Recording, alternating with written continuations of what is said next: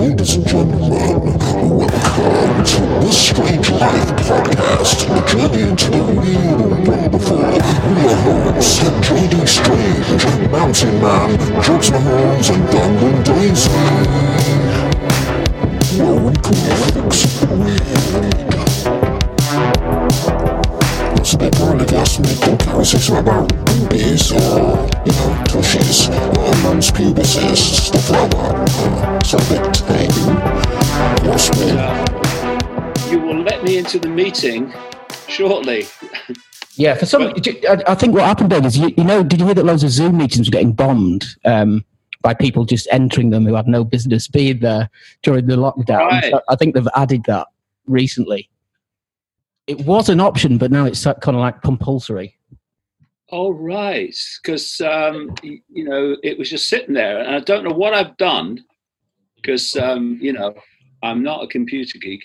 I don't know what I've done, but I pressed the right button and there you are. We can see your name in white lettering, David, but we can't actually see you. Oh, well, let me see. I wonder if you got... there we go. Yeah. Hello. I've just had to change my shirt because I had a light shirt on, and it is a rivetingly hot day in England, and so I was getting dark patches all over just sitting there. So well, that's why it's really warm. Yeah, we're in Bangkok, so you know that, right? We're in Bangkok. Yeah, it is pretty warm there. It's your winter though, isn't it? But it's still warm. I take it. Oh, it's hot all year. We have three seasons: hot, and hotter in Bangkok. Very humid, right? Very humid all year round. It's horribly hot.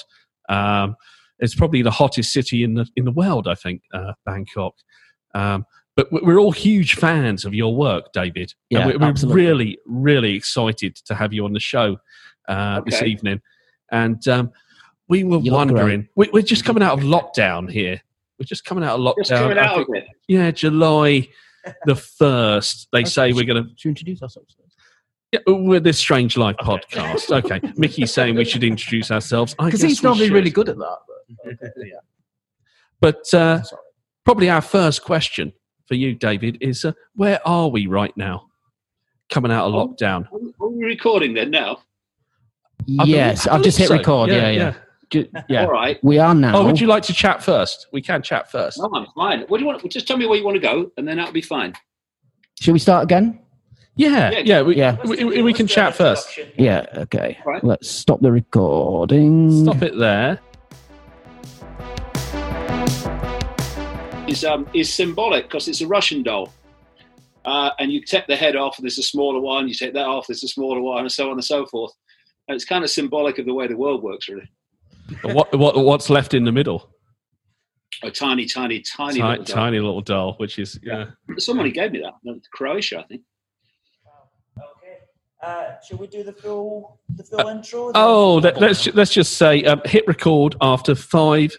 It's recording now. 4, 3, 2, 1. Okay, welcome to This Strange Life.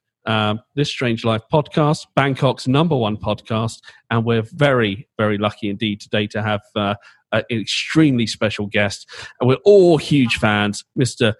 David Icke. This is an absolute honour. Absolute honour. Thank you so much for your time. Well, that's very nice. But what's the show called? The Strange Life? This Strange Life. You couldn't have picked a better title for current events. The only better title is that we live in a bloody madhouse. That would have been... So Strange Life is pretty accurate. So you took the interview because you saw that and you said, yeah, I think that's the one to go with, right? Because we're living in that kind of world right now. Well, I took the interview like I take everything else on intuition. That's how I live my life, I don't go, well, shall I, shan't I? Somebody here goes, yeah, do that. And so that's how I do it. Life is strange. And what's the strangest thing happening today, David? Well, I've been researching the true background to world events for 30 years. If I hadn't and come to terms with humanity's almost genetic obsession with acquiescence, the strangest thing that would have been is that more than 3 billion people could have been locked down on the basis of a few people saying that they have to be, on the say-so of people who've never seen a ballot box. Because if you listen to the politicians worldwide, they keep saying this recurring theme: we're being guided by the science, or we're being guided by the scientists. Well, first of all, they're not being guided by the science, because the science that they're giving out is nonsensical and very, very contradictory, and the story's changed a few times. And if you're being guided by the scientists, then there are few questions need asking before you lock down 3 billion people. Like, what is the background to the scientists? What connections do they have? And how come that virtually everyone, Sweden, Japan, a couple of exceptions, but virtually everyone agrees on the same method of responding to this alleged pandemic? So these are the kind of questions that are not even awake people, but any level of awareness will want to ask. Okay, you want me to do this? Okay, so explain why. I'm not just going to do it because you say so. I want to know why. What happens, and this is how this whole thing came about, is that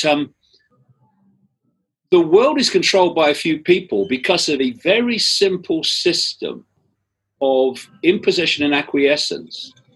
And when you play this down, the pyramid, both global pyramid and national pyramids of hierarchies, you see the same recurring theme. And because of this 3 billion under house arrest can be explained.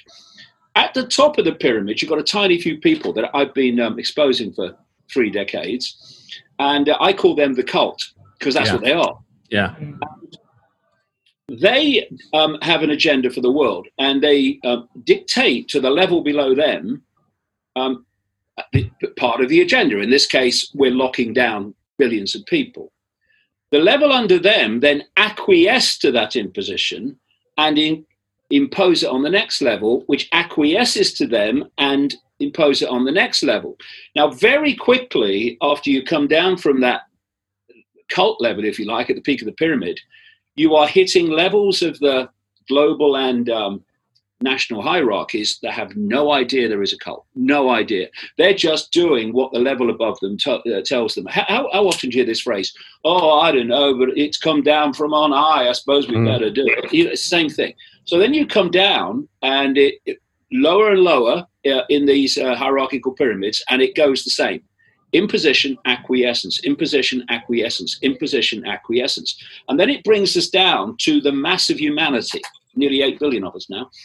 And if we, this is why, unfortunately, it's what so many, most people do.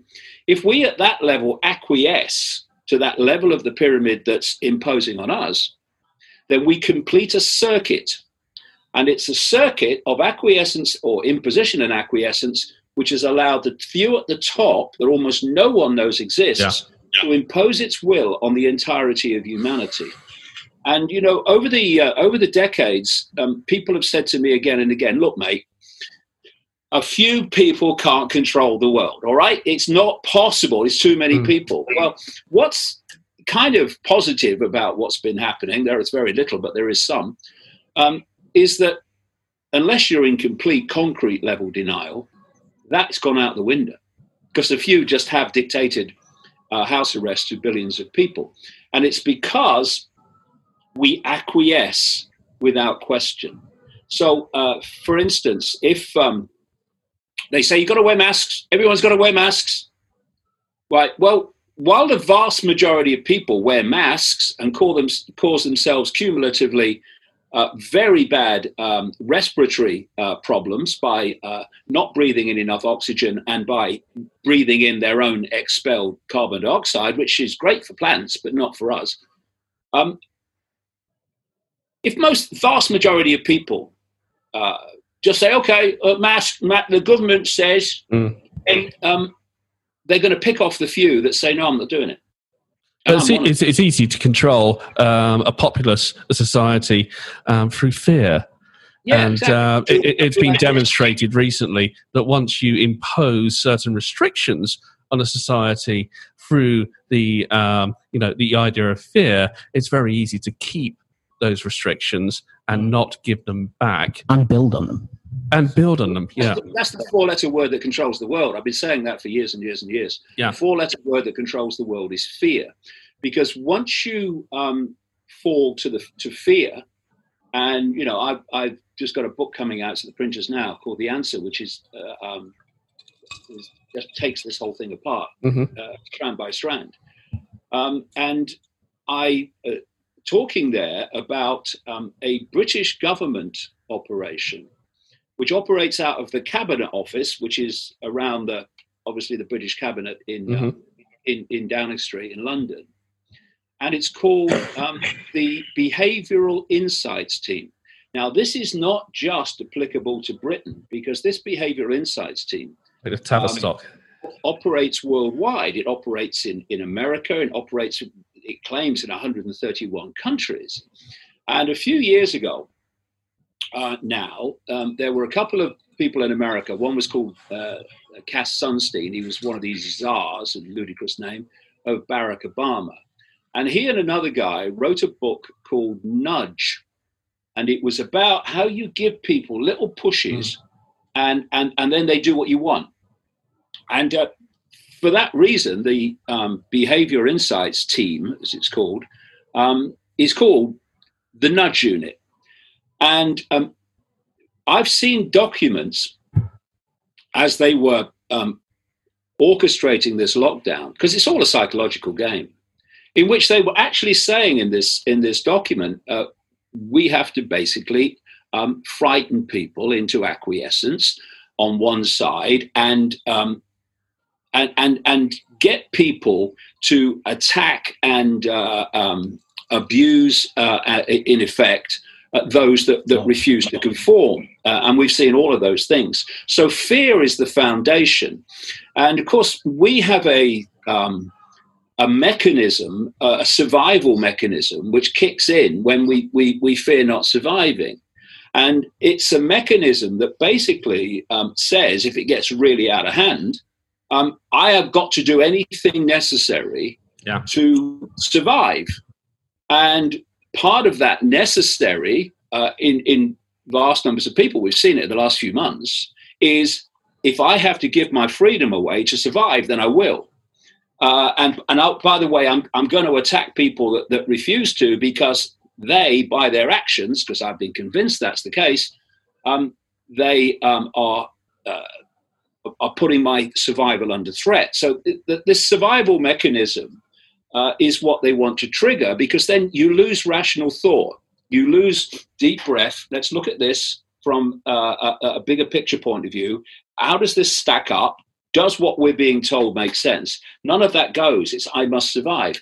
And so it is, you're right. It's about generating fear, because once you are in fear of something, you will give your power away to what you believe will protect you from what you fear. And this is being used on us all the time, whether it's terrorism and health or whatever it is.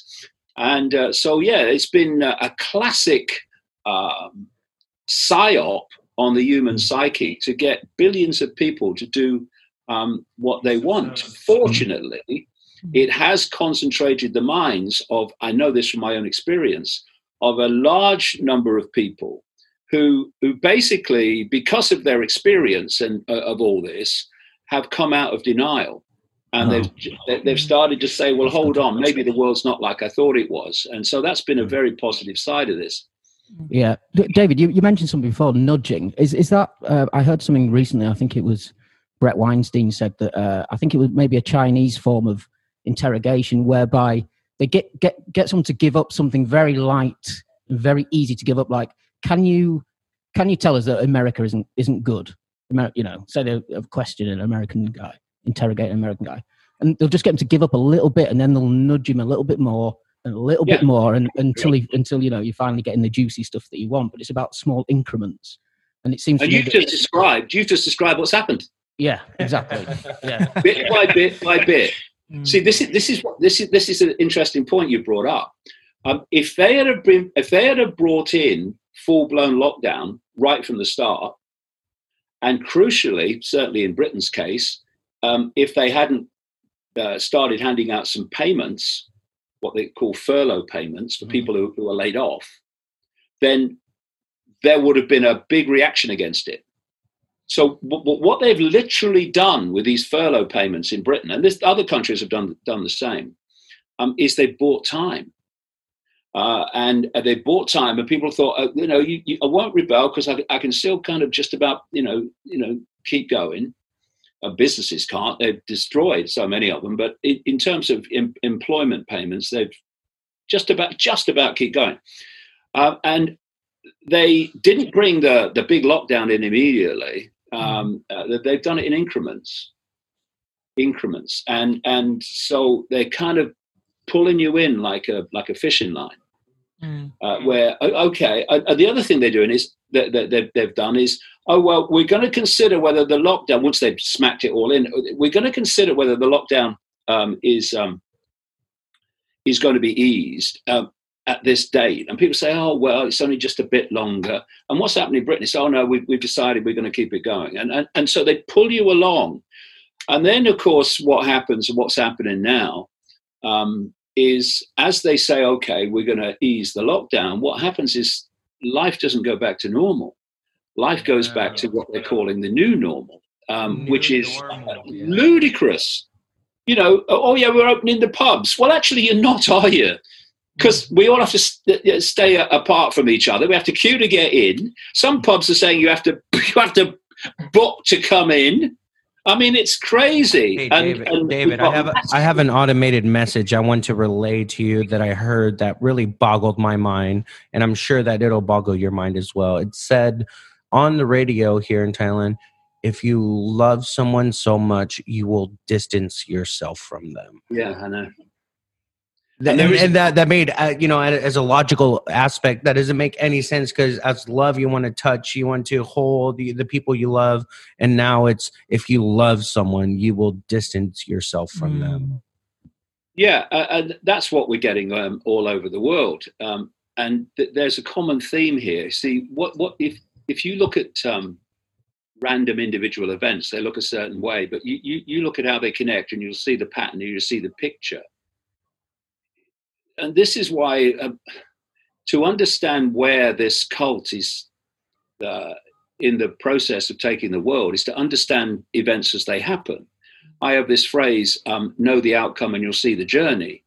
If you don't know where we're being taken and how in terms of psychological manipulation, then all events are random and they make no sense, and they just seem in and of themselves. But once you realize where we're being taken, then they suddenly make absolute sense, because what you're looking at is not random events, but stepping stones to that outcome.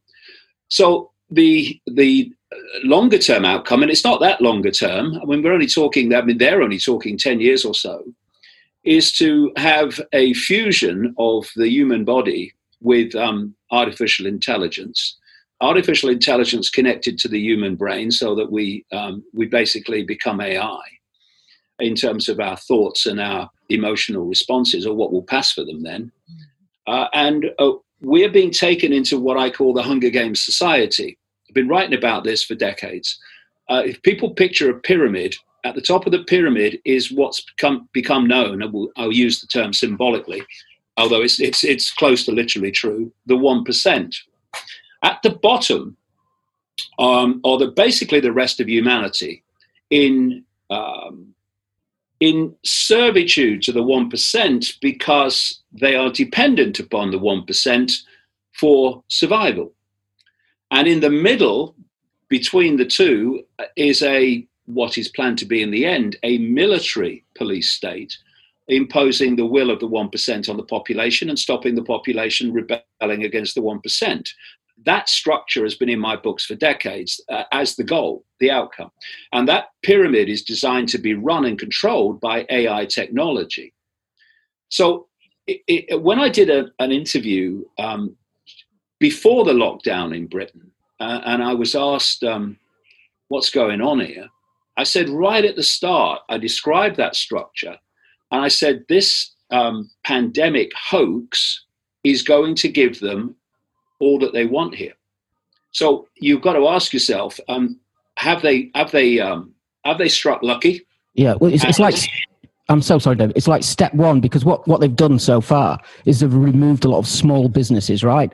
And then you've got your people like your Amazons and, you know, who else who have survived and who will survive and who do deliveries. So they're getting bigger. Right. So I think we're starting to see the sort of what would you call it, the embers of that now, because exactly. you're seeing a level of society removed, right? But I think what you're touching on there when you mention companies like Amazon is that I think we all have to kind of realize that fundamentally, at baseline, Amazon is Google, is Facebook. Yes. You know, they're all part of the same thing. But what really interests me, David, is when you mention AI, and a lot of people might not be familiar with the term, is you mentioned that it could be integrated so that it will eventually become your subconscious. Yeah. Well, eventually the idea is neural net. Eventually, the idea is that AI becomes the human mind. So at the moment, see, when you've got billions of people, and at the core, I'm not kidding, at the core of this cult that's driving this, you could get them in one room. And a few can only control the many by manipulating the target population to enslave itself, which is what happens. And also, you can only do that. I keep doing me nose because the sweat's making me nose itch. You can only do that by controlling perception, because you cannot physically, you can once AI is the human mind, but before that, you can't physically impose your will upon people because there's not enough of you. So you have to manipulate perception, because from perception comes behavior. If you control perception, you control behavior, because our behavior comes from perception. And perception comes from information received. So control the information that people receive. This is why all the censorship's going on now in Silicon Valley and elsewhere. You control information, you control perception, you control behavior. The idea is to replace that with a direct connection by AI, which means you don't have to manipulate perception anymore, because perception is coming direct. This is where we are heading. And what we're looking at is a stepping stone, what I call the totalitarian tiptoe, of fundamentally connected events to lead us to that outcome. Now, coming up to what you've just been talking about hugging and being close, the idea is that humans have a relationship with technology, with AI. This is why they're putting AI technology everywhere with these Echoes and Siris and dolls for kids that they can interact with AI, because they are building up this psychological interaction with AI so that people interact with it as if AI is human. This is David, this is where it's going. Sorry to interrupt, but do you think that's why they're is that why they're pushing us apart physically, telling us that we can't come into contact with each other, and kind of aiming to replace us with AI essentially? Yeah, exactly. I was just coming to that. So you've got this fusion with AI, and at the same time they're pushing humans apart. This is what social distancing is about. It's what masks are about. Well, masks are also about causing respiratory problems in a cumulative way, which they're then going to call COVID-19. But the other part of it is, how can you have a human interaction with someone with a mask on? and you've got a mask on. How can you? There's no facial features. There's no natural interaction. It's all pushing people apart. And when you lock down and you have any kind of human contact, apart from the few people in your house, you are communicating via technology. In other words, via AI technology. So we're being pulled apart while we're being fused with AI technology. This is all part of the process. It's interesting, David. I'm just going to cut in. When you talk about AI and video games, it's really interesting as well. When I look at children now, they play video games and they're often in groups of like 12, like similar to hunting groups in past societies, and they would get into groups of like 12 of them. They're each in their own house, in their own bedrooms, and they will get together and they will they will fight in these like little battalions, and it's very it's acting on our instincts to be part of a group, but it's completely apart from our instincts because it's all online. And I can see the manipulation of people's societal instincts being manipulated by AI technology and transhumanism. So it's very cunning and it's very clever, the way it operates. The whole foundation of it, I've been saying this for years, the whole foundation of the conspiracy is psychology. Mm. Because to control people's behavior, you have to control their psychology, their perception. The whole focus of the manipulation, I mean, there are many ways it plays out in different ways, but the focus, the foundation of it is psychology. Mm. And what they're doing at the moment is changing psychology. What they are calling the new normal, or the Great Reset, and by the way, the Great Reset was in my books for years as a code term for this transformation of human society. Now people like Prince Charles are using it openly. We need the Great Reset. The new normal, the Great Reset, these are just different names for a transformation of human psychology. And, we've had in Britain, and people will have had around the world, impositions during this lockdown that make no sense whatsoever, but they're not meant to.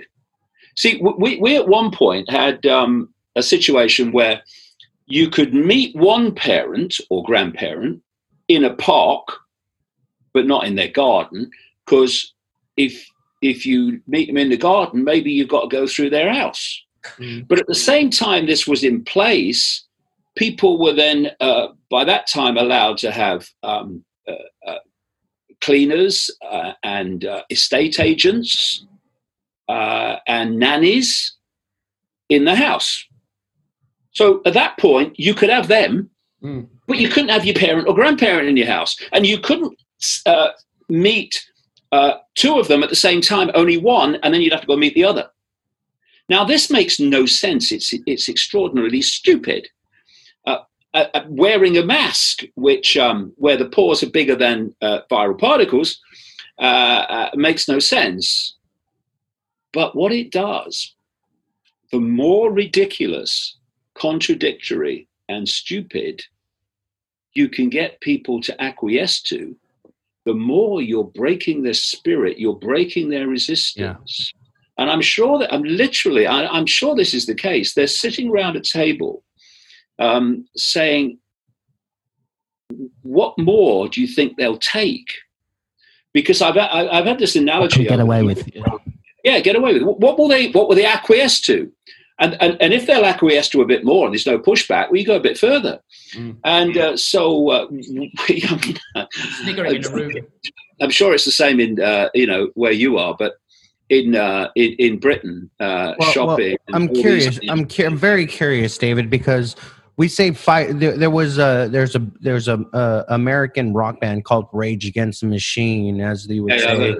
Yeah, and they talk about raging against the machine, the political systems and everything like that. And then you have these movements like Black Lives Matter in the world, and it started in the U.S. and now it's spreading worldwide, where it's in France, it's in UK, it's all over the world.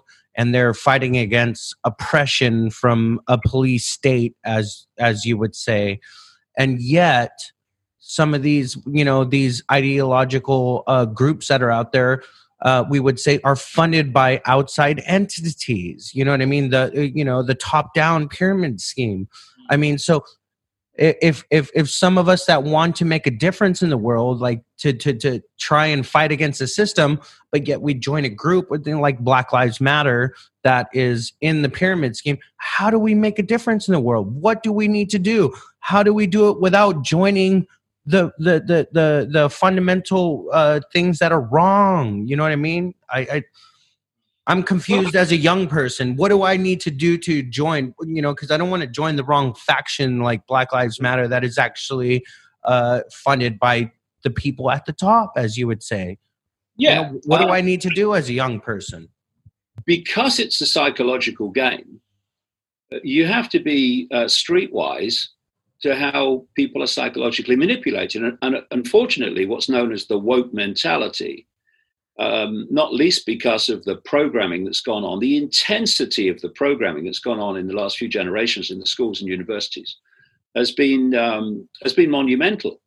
And basically it has turned out, and I don't cast aspersions on all young people at all. I don't cast aspersions on anyone, but I mean, I don't apply this to all young people. I'm frankly staggered at the number of young people who've seen through it, given the level of perceptual programming that's gone on year after year in the education system, systematically to transform their perceptions. And so you have an education system which over the last few generations has not educated people. They've not educated people about the ways of the world. They've educated them, or they've downloaded a perceptual program, which is now known as woke. And woke is incredibly naive because it does not understand how the world works, and it doesn't connect dots. It only sees what is in front of it. So we've had this bizarre situation. I'll come around to what we can do in a minute, and I could talk for hours about that. But we've had a situation, for instance, where we've been forced into lockdown, house arrest. I'm not forced into it, people have acquiesced into it. And it has had a series of fascistic consequences. One, it has destroyed the independent livelihoods of vast numbers of people, which has created this Hunger Games society on a much greater level than it was before the lockdown, which is exactly what they wanted. This is being used to create a 24/7 surveillance system for a virus, even if you believe it exists, some of us don't, that according to even mainstream estimates now has a infection to fatality rate of 0.26%.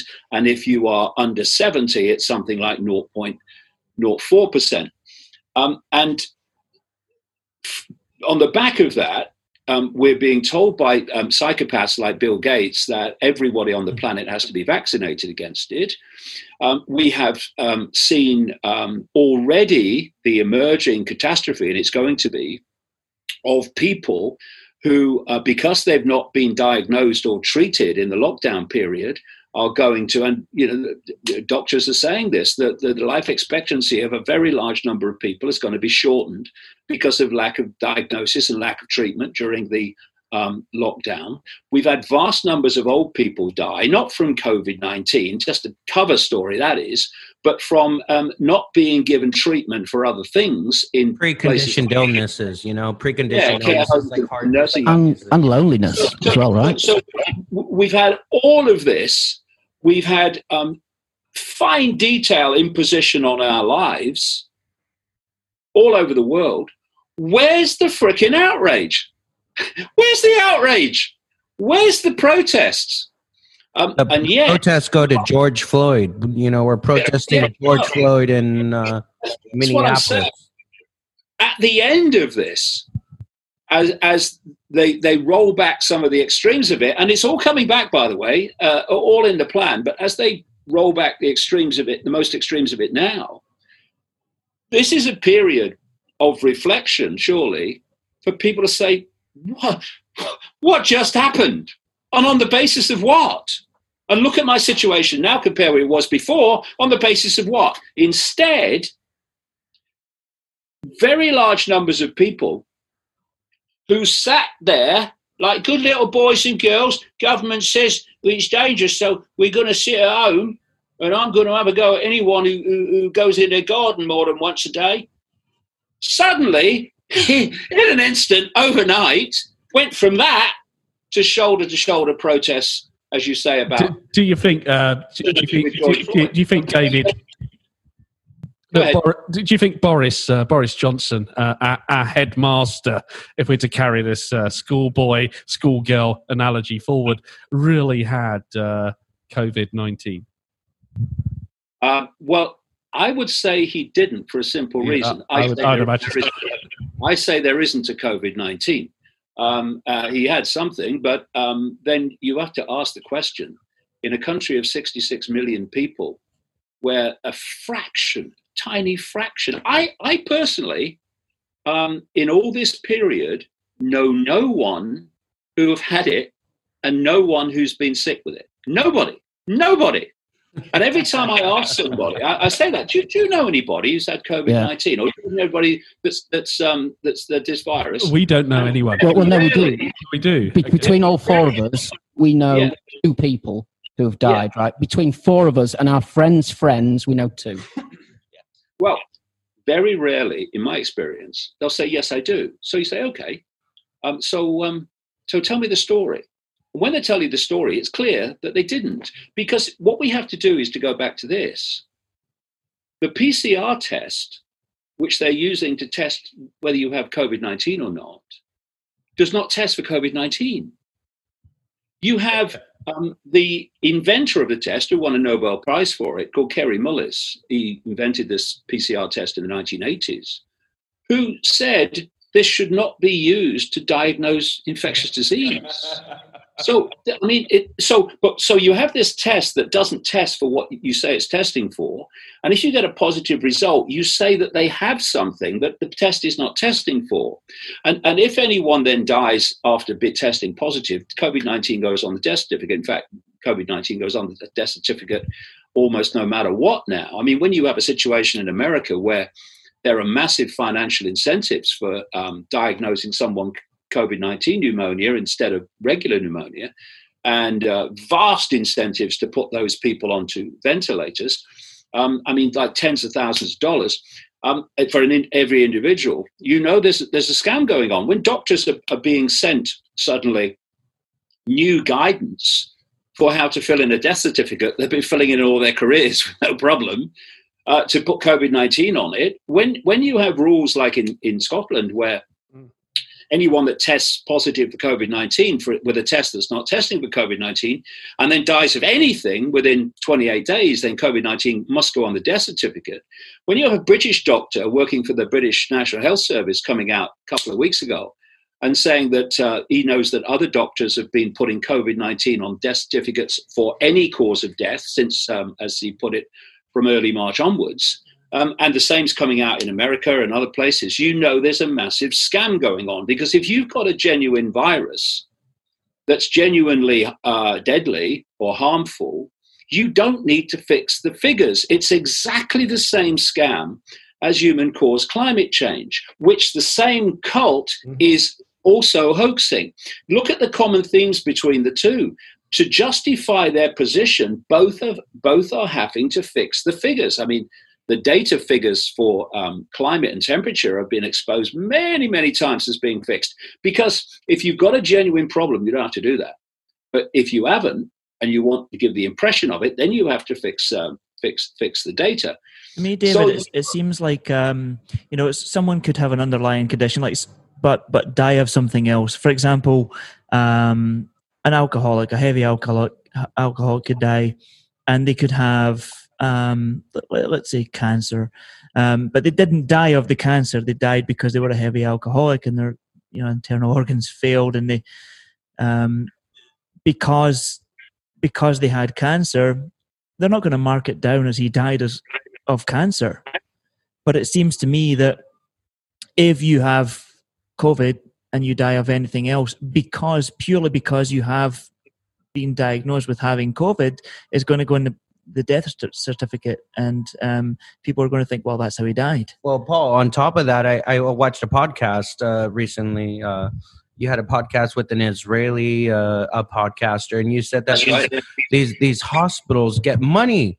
They get money for ventilators. They get money for having COVID-19 patients in quarantine. So they get money for it, especially in a hospital in the United States where they're privately owned. It's almost like an incentive. Get money. They get money. So these COVID deaths, it equates to money.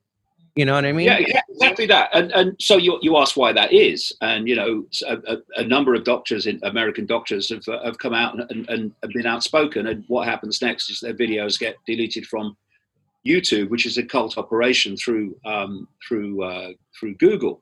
But if you look at the sequence of events, because this is all been played out according to a script, and it works like this. First of all, the way the world is controlled and the way that these pandemics can be pulled off is through a global structure of secret societies and semi-secret groups and agencies, etc., that operates like a transnational corporation. So you've got the headquarters, in this case in the shadows, that dictates the policy. This is this cult at the top of the pyramid I talked about. And in each country, there is a network of families, of secret societies, semi-secret groups, and they operate in the agencies of the institutions. And their job is to impose in their country the centrally dictated agenda. And so you have these different hierarchical pyramids in each country, which this cult controls from the top. This includes the medical pyramid, which is basically the big pharma cartel pyramid of the scalpel and the drug. And I talked earlier about imposition acquiescence. If you take the medical pyramid in each country, you only need a very few people at the top to dictate policy, and then everyone else acquiesces it and imposes it on the next level and the next level. And so you talk to doctors who've actually come out and exposed some of this, and you say, well, why haven't more doctors done it? Well, because they're just doing as they're told without question, because they know their career's in trouble if you don't. And this has been the sequence. First of all, China is one of the great, if not very close to up there now, centers for this cult. And what they've done since the Mao Cultural Revolution, which the woke people are now wanting to impose upon the world, they have incubated within China the very society, and then some, that they want the world to be. So you've got the technology control, you've got the face recognition cameras, millions of them, where they can find someone in minutes. Social credit system. Yeah, it's the social credit system, exactly. Collective society. So you've got this, and the cult controls China. It created the new China as an incubation society that they want to play out across the world. So you look at the Western world since this virus pandemic hoax, and it's become more and more and more like China. This is not having a go at Chinese people. Chinese people, of course, are oppressed by this system. It's not the Chinese they want to basically play out across the world. It's the Chinese model that they want to play out across the world. A system that they wish to emulate, that same kind of system. Yeah. This is why Silicon Valley giants and their, cult operatives are so close to China. So the idea was you start this off in China, and when people started getting ill, we were told in China, how were they diagnosing people? They were diagnosing people at first only on symptoms. And they were flu-like symptoms. Now, flu-like symptoms in a place like Wuhan, which has extraordinarily toxic air, is an epidemic ongoing any time of the year.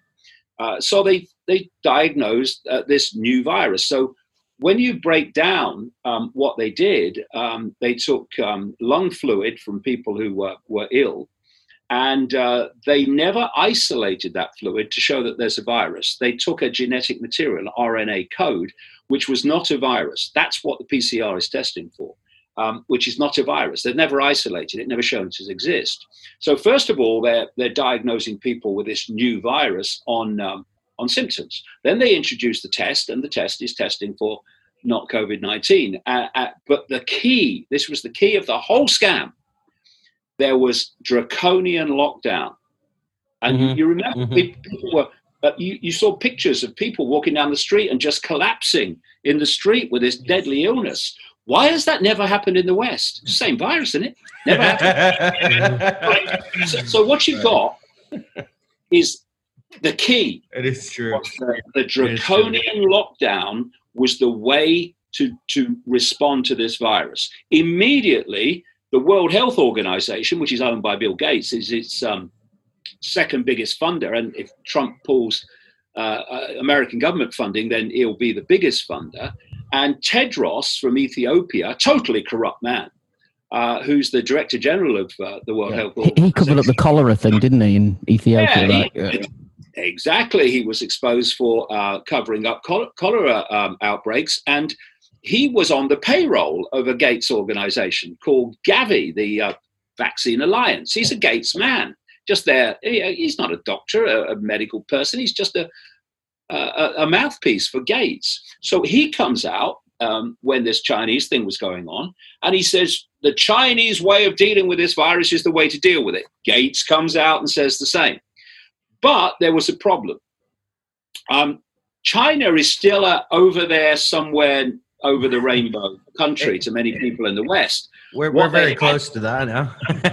What they had to do to really lock this response in was to have a Western country have a dramatic outbreak of this deadly disease. And they chose Italy.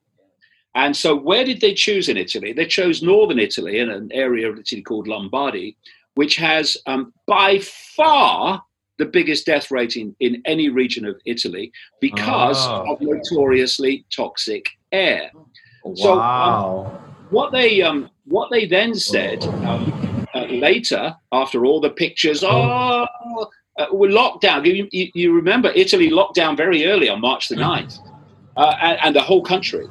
And this was now, okay, this is the way to deal with it. Well, it turns out later that this is official Italian government figures. 99% of those who died of COVID-19 in an area of massive respiratory disease because of the toxic air, etc., 99% had other morbidities, as they called, 1, 2, 3, 4 or more reasons for them to die. And after all the numbers, look at the numbers, the Italian authorities came out and said, actually, this was the word they used, we were a little generous with designating COVID-19 on death certificates. Right. They then decided that only about 12% of those who were designated to have died of COVID-19 actually did. I say it's too bloody late now, Italy. So now, because it's all psychological, you see, now the West has something Western it can relate to. And it was, this could be us next. And I had a communication from a medical scientist in America who works in American medical system. This was very early on. Very early on. I mean, the major lockdowns in the West really hadn't got underway.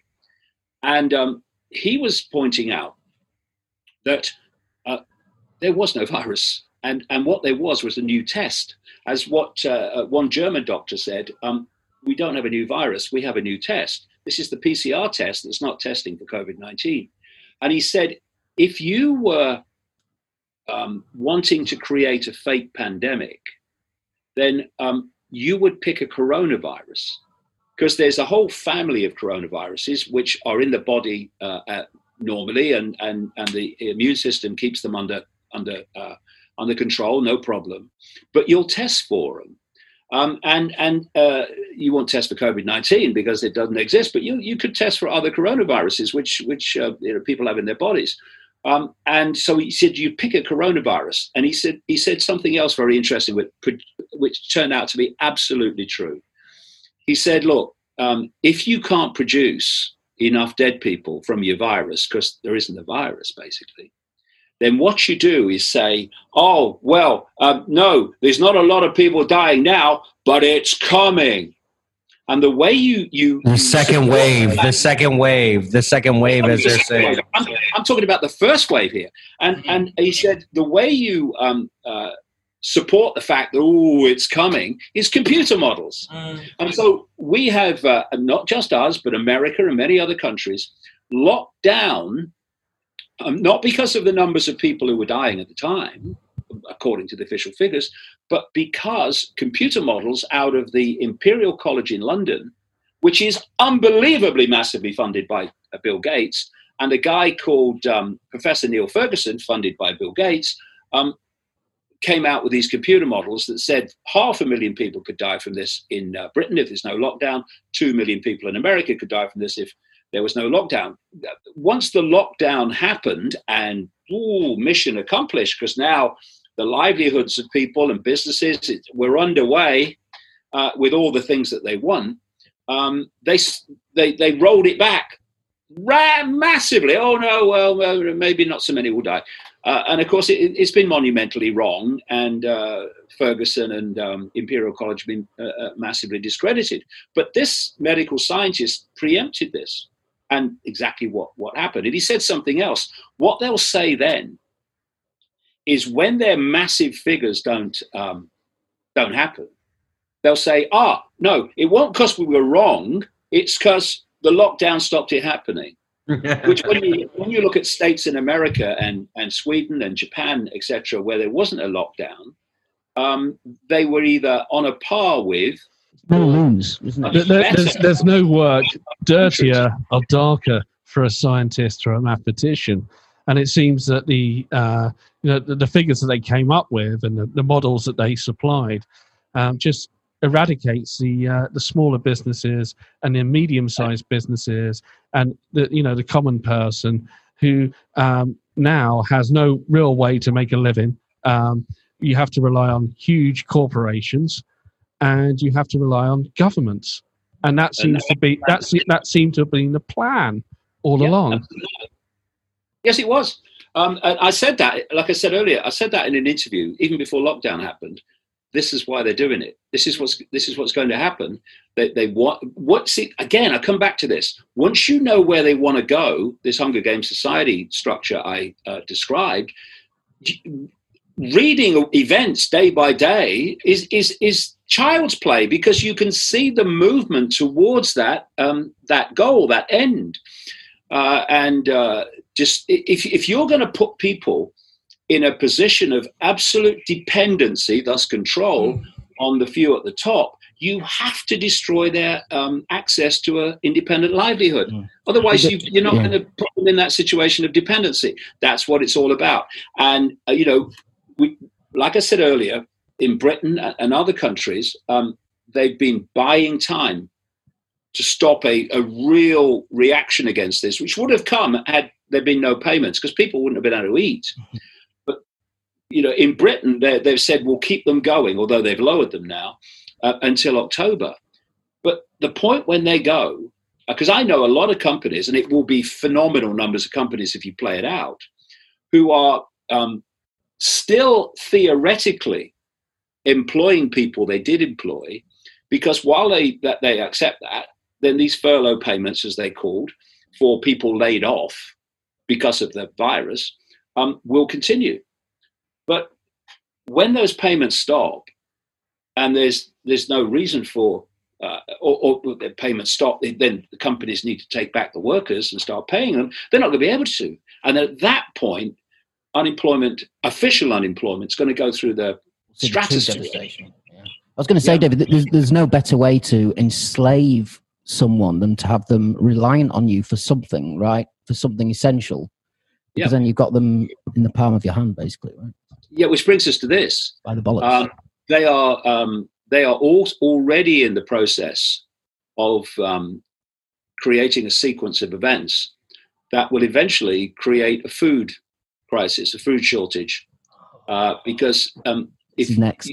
you talk there about if you can get people dependent, absolutely right, you control them, but the more fundamental that dependency is, the more control. And apart from air and water, there's nothing more fundamental for human survival than food. And if you can control the food by creating manipulated shortages, is what they're planning already. Yeah. Then, because so much food that would have been circulated has been lost because all the supply chains broke with all the restaurants and stuff and many other things all being closed. And farmers have lost enormous amounts of money because they can't sell their produce. So this and a lot of things are happening in food processing plants and stuff, which are designed eventually to lead to this food shortage. Because that's all planned. Because if you can get people dependent on you for food, then you're going to be in a position of tremendous control. So, David, is that the next step? Is that what's coming next? In the demolition of society. Yeah, exactly, the demolition of society. Can I add on to that as well, David? Yeah. And we'll make this the last question, I think, as well as his next step thing. And where, and do you think this will happen, but where does the staged alien invasion come into that? Or is that bullshit? I don't know. Well, what I was going to say is towards the end of this new book, The Answer, it's at the printers now. I do 2 chapters which absolutely take this pandemic hoax apart, strand by strand, with factual evidence. But I say towards the end of the second of the chapters, what we can look at now is a series of upheavals and basically society-changing events that, on the face of it, have nothing to do with a virus. And the book was only just at the printers when all these riots and stuff broke out with Black Lives Matter, which is another effort. It's why Black Lives Matter is funded by the 1% corporations, 1% billionaires, 1% foundations, because it's there to drive on racial grounds people apart. Do you believe that the Black Lives Matter is as much as it's a very relevant topic, especially right now? Do you believe that it's some form of a wedge to kind of drive us in different directions? Look, one of its major funders has been George Soros. George Soros has put so far $32 billion into the Open Society Foundations, which is his vehicle for the global manipulation on behalf of the cult. And George Soros has said publicly that in his business of making money, which is a real easy thing to do if when the market's going up and when the market's going down, because those that own you are making it go up and down. It's really easy to make money. You don't have to be bright to do that. But you make vast amounts of money. And what happens with the Gateses and the Soroses, etc., is when they make vast amounts of money because of their connections to the cult, there is a rider to that. They have to spend great chunks of that wealth on advancing cult agendas. So with Soros, it's funding things like Black Lives Matter and this whole woke agenda, which he's massively funded into existence, and many, many other things. So-called people's revolutions. They're actually not people's revolutions at all, like in the Arab Spring. He was fundamentally in the Open Society Foundations involved in triggering those, which turned out great for Arab people, didn't it? Yeah, wonderful. And in terms of Gates, it's many, many things because he's generated so much money through Microsoft. But the foundation of Gates's contribution is control of the World Health Policy and imposing vaccinations. So you've got Soros, who said that he doesn't consider the social consequences of what he does in his financial business. He's just there to make money. And we're asked to believe that someone with those attitudes is going to put literally tens of billions of dollars into social justice organizations. I mean, please. And the naivety is unbelievable. You know, in the days of the old left, which I grew up in a council house in Leicester, the idea that you would, as a left of centre political party or grouping, get in bed with multi-billionaires and multi-billionaire corporations and foundations was unthinkable. But now it's not a problem as long as these one percenters talk the language of woke and out wads of cash. They're on our side now, or on the woke side. Because before it was fighting against the man, wasn't it? Against the fucking 1%, against the man. It's like, yeah, it was highlighting inequality. And you see, this is what things like the Black Lives Matter 1% funded organization does. It diverts from the real injustice. The real injustice is economic. You know, you've got a handful of people now, literally a handful, that have the same amount of wealth as the poorest half of the population. That's the injustice. It doesn't matter whether you're black, white, or any color, creed, or culture. That's the injustice. And it's about, it doesn't matter if you're a Muslim or a Jew or a middle-class American, or if you're black or Asian or whatever. If you look at all those different cultures, it's not whether you're this color or that color, or have this belief or that belief. The hierarchy is the small number of your grouping, whatever it may be, or your racial group, whatever it is, imposing their will and holding the financial cards over the rest of the population. So what they want, so that there's not a unity, so black people and white people and Asian people and all these other different groups and belief systems come together in unity to say we're all in this together because we're all being crushed by the same force. They want to divide. They have to divide those groups down racial and income lines and religious lines, so that the target population is at war with itself, and the people pulling the strings of everybody are left to go on doing that without too much challenge or sorry to interject here, David, but when, you know, in the United States, and actually in the United, because I'm American, when United States ended, you know, when they said approximately when they did the war in 1851 to the Emancipation Proclamation in 1855, it actually came later than the rest of the world, right? Britain had already freed themselves of slavery in the early 1800s. And they did it actually because they figured that they can do it without actually enslaving people. They can actually do it through financial means. From the slaves, they used to actually say, okay, so you don't want to be slaves. Why don't we employ you on our systems and our fields, and we'll pay you, but then we can indebt you through our companies and our stores that we had, and they indebted people. And nowadays, the modern form of slavery is debt. You enslave someone through debt, and where they feel that they can't get out. And that's what slavery was in the 1850s to everybody else.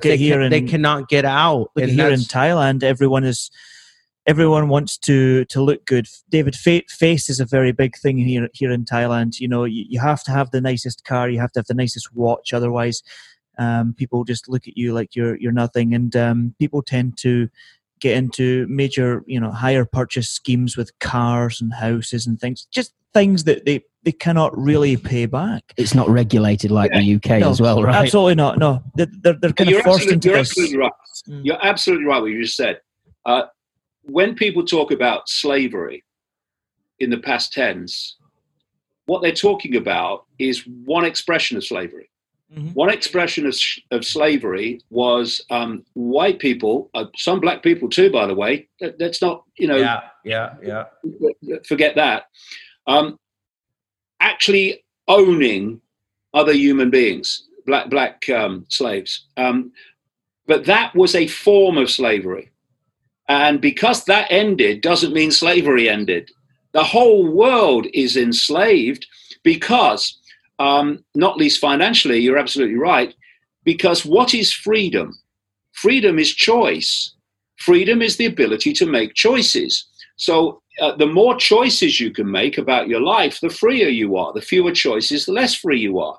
You talk about the black slave era that is being well documented. That was a case of a slave having no frickin' choices except what the so-called master told him or her to do.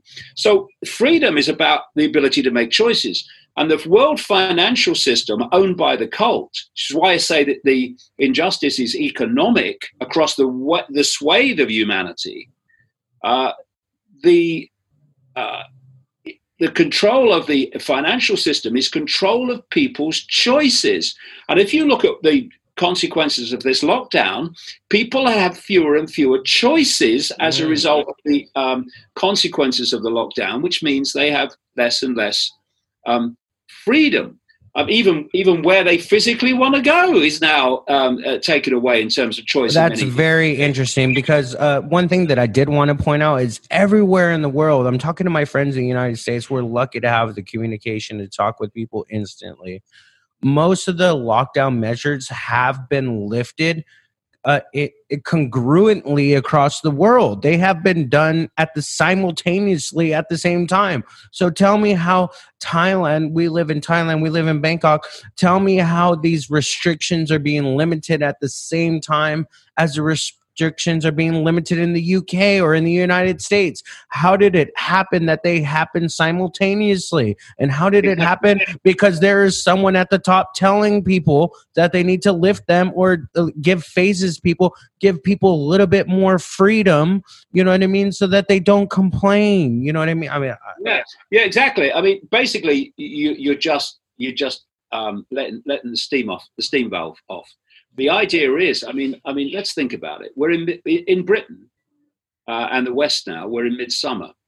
It's very hot. Respiratory disease, which is the third biggest cause of death in the world. Never mind COVID-19, it was before. So they have so many ways that they can dub people COVID-19 because there's so much respiratory disease, not least among old people. Just very quickly, the reason this fake virus overwhelmingly kills old people and overwhelmingly doesn't affect young people is very simple. Old people have lots of other causes of death that can be dubbed COVID-19. Yeah. Young people do not. They do not have the diseases of the death diseases which can be designated COVID-19. So it's focused in a very, very small area of society. Because, I mean, like I said earlier, the official estimate is that if you're less than 70, then the death rate of COVID-19 is about 0.04%, even if you believe it exists. And it's because they have all these other morbidities with old people. They can designate COVID-19. It's all in effect a death certificate bookkeeping fake testing scam, the whole thing. But you're right. Why would different countries in different parts of the world be doing the same thing when surely they would be in different phases of this virus if there was one? I mean, it is crazy, but you're right. And the idea is that if you look now, we're in midsummer in the Western world. In a few months, as we come through September, October, November, we're going into the winter.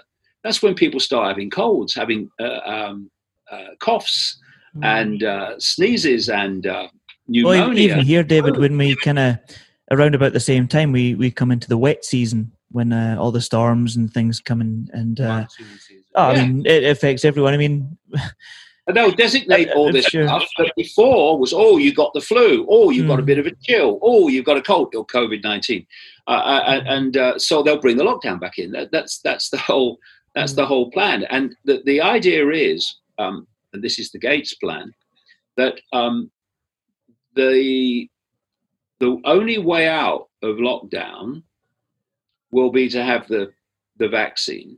The idea is to make it mandatory, but if enough people push back on it, then it will be okay. We won't force it on you, but you can't come out of lockdown until you have it. And this is the plan going forward. But if we come round, because I don't want to miss that question from earlier, which we've been going off in all different directions, which has been very interesting. But I don't want to lose this. What can young people do? What can all people do? Well, I see the first reaction to something that people don't like in any number is to protest. Okay, so you unless you are protesting, as in the Black Lives Matter protests, for something that the 1% want, then protests go nowhere.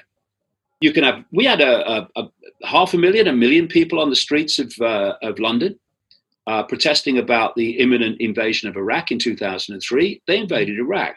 Protests don't change anything unless one of two things. A, the 1% want what the protesters are demanding, in which case, we'll concede to you because it's what we want anyway. And secondly, unless the protests are also involving non-compliance, non-cooperation, and refusal to acquiesce to our own enslavement. You know, we've just had masks made mandatory on British public transport. They tried to get me to wear one on a ferry the other day. I wouldn't. Because, you know, if you concede to stupid, you become stupid. But if say lots of people didn't want to wear the masks, so they have a protest outside Parliament. We stop the imposing of masks. Then they get on public transport and they put the mask on and go home. You don't need to protest. You don't need to protest. You just need not to acquiesce. So you've got a train guard or whatever going down the train. You've got to wear a mask. Got to wear a mask. We're not doing it. What's he going to do? I'll call the police. Well, you got a train full of people who won't do it. What are you going to do? Can I just interject, David? And I know that you're talking about a wider point, and the mask isn't the specific point of the question. It's just the principle. The way you're delivering the thing. It can't happen. But a lot of people will not forgive me if I don't say something about, because you've mentioned masks a few times, and I've been an advocate for masks. Now, I love you, David. I don't even really want to do this, but I just feel I'll kick myself after the episode if I don't say something, because I've been saying it to everyone else. If I don't say something now, I'll be a hypocrite. So I just want to say, Mickey's a superhero and he wears a mask every day. But I just, my point is that all Thais wear masks. They do anyway. Whenever they're sick, they wear a mask. It's just ingrained in the culture. And we've done very well with COVID here in Thailand. Very, very well. We haven't had any person-to-person infection for 25 days. 30 days now. 30 days. No local infections. Yeah. And I agree that while masks are not foolproof, that even if they just stop it 2 or 3%, you know, that would have got through, therefore doesn't get through if 2 people are wearing masks as well. So it's got I think two it just barriers. makes people feel more comfortable. For me, it's something in the line. Yeah, he's got his, I've got mine over there. Because it's the culture here, and I don't feel like I'm enslaved or sort of buying into any propaganda by wearing a mask. To be honest, I just think it's easy to do. And well, that's your choice. Yes, absolutely, absolutely. I say that wearing a mask is ongoing, long term, is very bad for your health, because you're breathing in carbon dioxide and you're not breathing in enough oxygen. If you go onto the website today, there's a posting of a guy who got an oxygen measurement device and checked the oxygen in before the mask and after the mask, and the device I've been running with mine on. Starts flashing. It starts flashing. Yeah, but you know, you can do it. You can do it for a while, but after a while, it starts to impact upon you. Especially if you've got problems in that area or you got a weakness in that area anyway. You're breathing in your own expelled carbon dioxide on a level that you wouldn't without a mask. And fundamentally, the thing about masks is why do people put masks on to rob things? so they won't be recognized. They won't be seen. There's no interaction where I understand you, I see you, I can have a human interaction with you. Masks stop that. I mean, all the time I'm looking at people with masks. I don't even know who they are. People come up to me and say, "Oh, mate, how are you?" I don't even know it is. Yeah, regardless of what industry they're in or how they know you, everyone is becoming kind of anonymous. Everyone's becoming some sort of. It's weird. It's like like some sort of weird movie where they're like a pawn and you just don't know who they are. Sometimes you just recognize the eyes. You know. But this is the point. This is the point. If you want to wear a mask, if anyone wants to wear a mask, it's none of my freaking business. None. But don't tell me I'm going to put some cover on my bloody face because some dark suit prat who's being told from the background this should be the policy, and a politician comes along and reads from a script saying we're introducing compulsory masks. Everyone's got to wear masks. Well, who the frickin' hell are you to tell me what I'm to put on my face or not? It's insane. And once you concede to that, where's it frickin' end? How about Mickey Mouse ears? Let's put them on. It's really weird because in the United States, you never know. In the United States, there are Democrats and Republicans, and they like to, again, like you said, place people on sides. Like the people who ask questions like, why should I wear a mask? Why do I need to do this? What if I have a medical condition? They're talked as crazy people, that you are not following the norm. You are not doing what you're supposed to. And it's like, well, yeah, I mean, that's another discussion, isn't it? Like to make people believe that they're not following, like you say, following the norm. This is not the right thing to do. This is not the normal thing to do. You know, you're weird if you're not wearing a mask. You're not following these rules, and it's you're a threat to me. Therefore, I'm going to have a go at you in the street. Exactly. Yeah. I came across weaponizing people. Yeah. I came across the other night on the Isle of Wight ferry, and it left the other side at 1 minute to midnight, and compulsory masks on public transport came in at midnight. So I was basically handed, as I got on the boat, the first mask to be issued on British public transport. I must have been in the time I was in. Now, I was the only passenger on that boat in the whole lounge of the entire ship. They wanted me to wear a mask. I told them where to stick it. And then the captain came down to the bridge. The captain came down to the bridge. Nice man, had a chat with me about the rule and everything, and said, "Look, I can understand you won't wear a mask when there's no one else here. But when you walk off the ship, would you mind wearing a mask?" I said, "Well, no, I won't, because it's stupid, and I will not do stupid." And I walked off the ship without wearing a mask, and funnily enough, no one died. So it's not about choice. If you want to choose to wear a mask, good luck to you, mate. None of my business. Don't tell me. I wouldn't impose on you to be. And by the way, why am I a threat to you if you've got a mask on? Your mask is going to protect you, innit? I love this. I love this with vaccines. Your child's not vaccinated. He's a threat to my child. But your child's been vaccinated, right? Yeah. Well, so that gives them vaccinations. Though that's a whole new. That's opening up a whole new conversation. It's really weird because the mainstream media and all these people tell you to wear a mask, and then all of a sudden okay, I'll wear a mask just to to go out in public and look normal, the new normal. I'll wear a mask just to not look different. What's people. Strange? And then all of a sudden after this whole lockdown starts going on, you start looking at people differently. Why isn't that person wearing a mask? All of a sudden your mentality before all this shit started is, why isn't this, and I wasn't asking this question before this pandemic started. What's weird is, like, when you mention the new normal, I have a student, and he's really bright. He's very, very intelligent, like incredibly so, and years beyond his age. And we were talking a few days ago, and he starts telling me about. I mean, he's what, 9 years old, and he starts telling me about the new normal. And it was kind of depressing because I'm thinking he's 9 years old, and the new normal to him is essentially normal. You know, he's telling me this is the new normal, but when I was 9 years old, like, you know, the new normal for me would have been the normal. You know, so it's kind of depressing. That's what he's going to be going into, but you know, on that route as well. I mean, David, I just want to say that we're kind of coming to a close with regards to the time that we've got here, and we obviously really appreciate the fact that you're a busy man, and we thank you so much for taking the time to join us. Can I just respond to that last point? Sure. It's very, very important. Yes. They have a time scale for the full-blown introduction of this Hunger Games society controlled by AI, human brain connected to AI.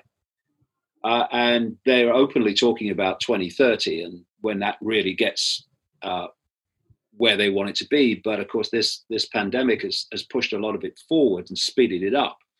And basically, they are programming, this is where the woke thing comes from, they're programming the young specifically to acquiesce to that society. Yeah. And for that to be their normal. That's the whole idea.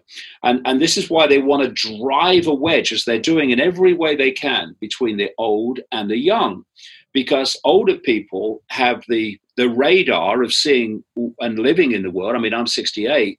I was born in 1952. I remember the world when it was nothing like what it is now. So I have that comparison radar. But if you're born into it, this is your normal. This is the way things are. And one of the most grotesque things I've seen in this entire pandemic hoax was seeing pictures of very small children in playgrounds with chalk circles or squares around them, and they're told that they can't come out of them during playtime because they can't interact with other kids. They are literally programming what is new to us adults. They're programming as from the start as the normal for the young, because they're preparing them for this phenomenal change in human society that's being planned. And if I had children at school now, and that was the way the school worked, there's no way my children would be going to school. No way, because I would watch them be programmed. And I saw this other picture of kids, little kids, sitting on crosses 6 foot apart while their mothers in masks lined up to pick them up after school. This is extraordinary. Just go back to January, February, and imagine that this will be happening now. It literally is a transformation of human society by a transformation of the human psyche. And it's on that level that we need to resist it on the psychological level. This is why I say I will not concede to masks. You can put me in jail. You can do what you frickin' like. I ain't wearing a mask. Because if I concede to that imposition, I'm not saying people shouldn't do it if they choose to, but if I concede to that imposition, so what imposition am I going to concede to next? And then which one? And then which one? And then which one? This is what's happening.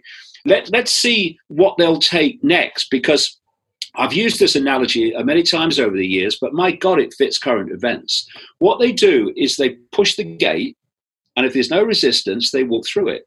And they walk to the next gate, and they push that. And if there's no resistance, they walk through that, and they go to the next gate. And each one of these gates is another extreme change in human society, which has not been resisted. And if people just refuse to wear masks because they're being imposed, that would be a start in saying, this gate ain't opening, mate. Mm-hmm. Because the few can only control the many when the many concede their right to free thought and free choice to the few.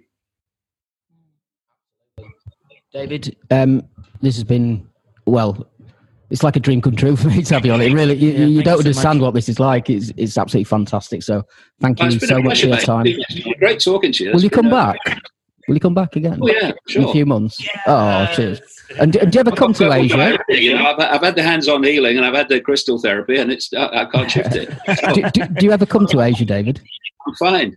I have been to Japan a Right. number of times. Yeah, I've been to that part of the world there. Yeah, there's a lot of interest in this stuff. Maybe we'll book you to come over. I was a friend of a guy called Emoto, Dr. Emoto, who became very well known for what he basically did was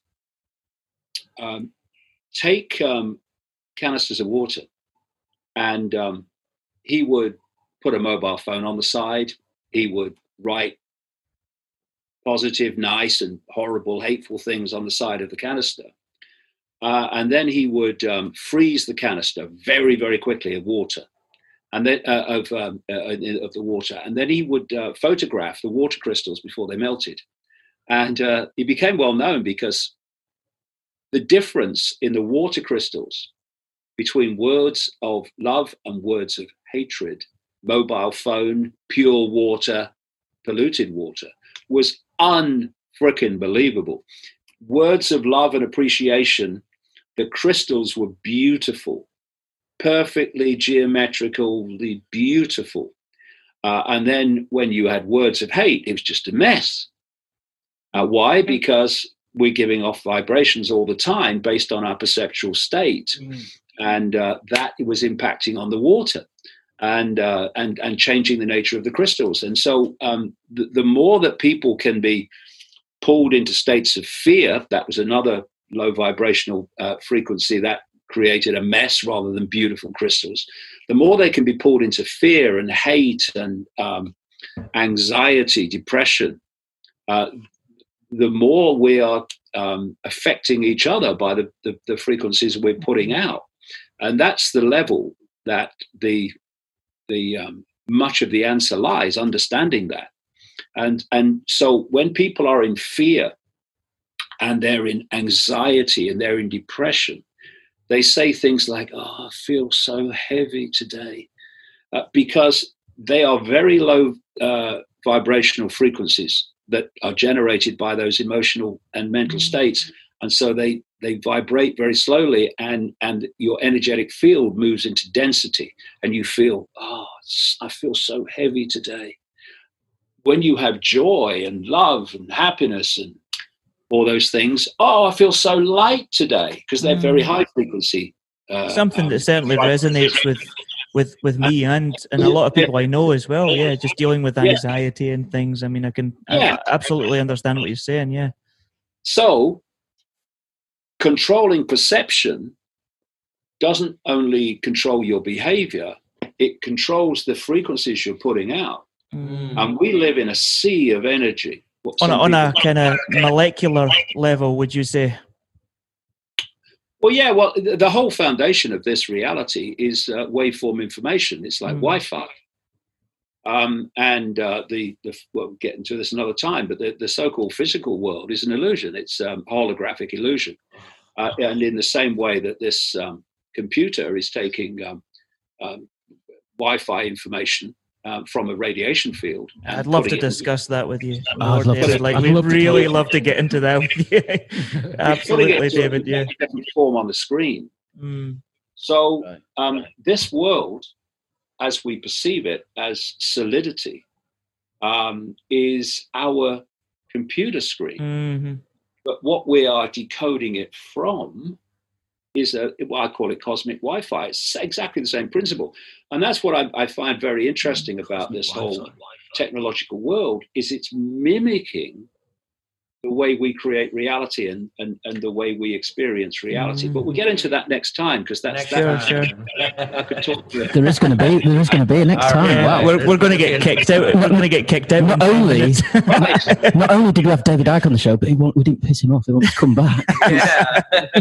David, thank you so much. We really appreciate it. And we understand that you're a busy man. Yeah, when's your book really out? Appreciate you coming here. When's your book out, David? It's coming. It's officially out on August the 14th, but the pre-orders start about 2 weeks before. Right. And you know, it's extraordinary because 85% of the book was written before the lockdowns, and the lockdowns have given this cult everything that, or virtually everything that I said they wanted in the first 85% of the book.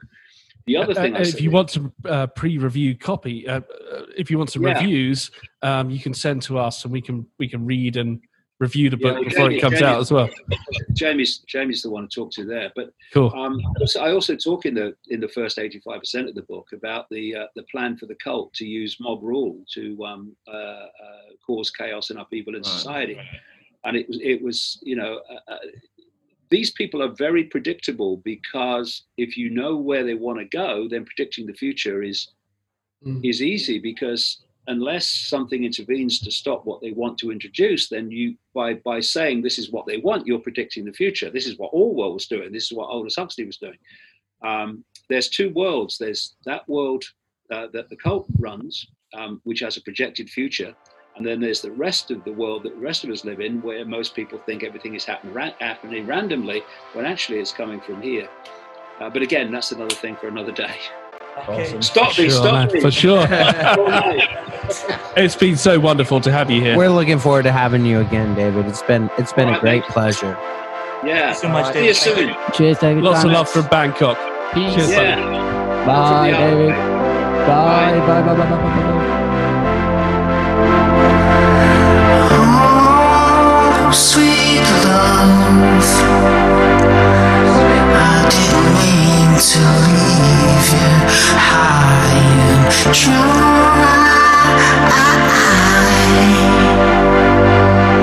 but I couldn't look you in the eye and say those two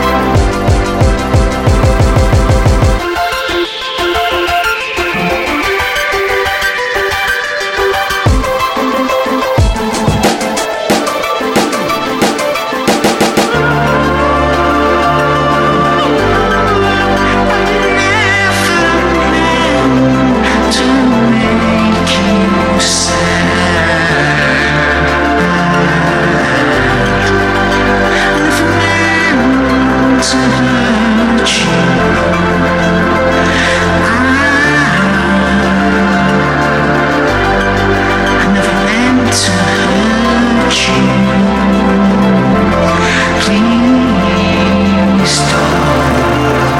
I couldn't face you. I couldn't face the world. I couldn't say those two words. Goodbye, goodbye.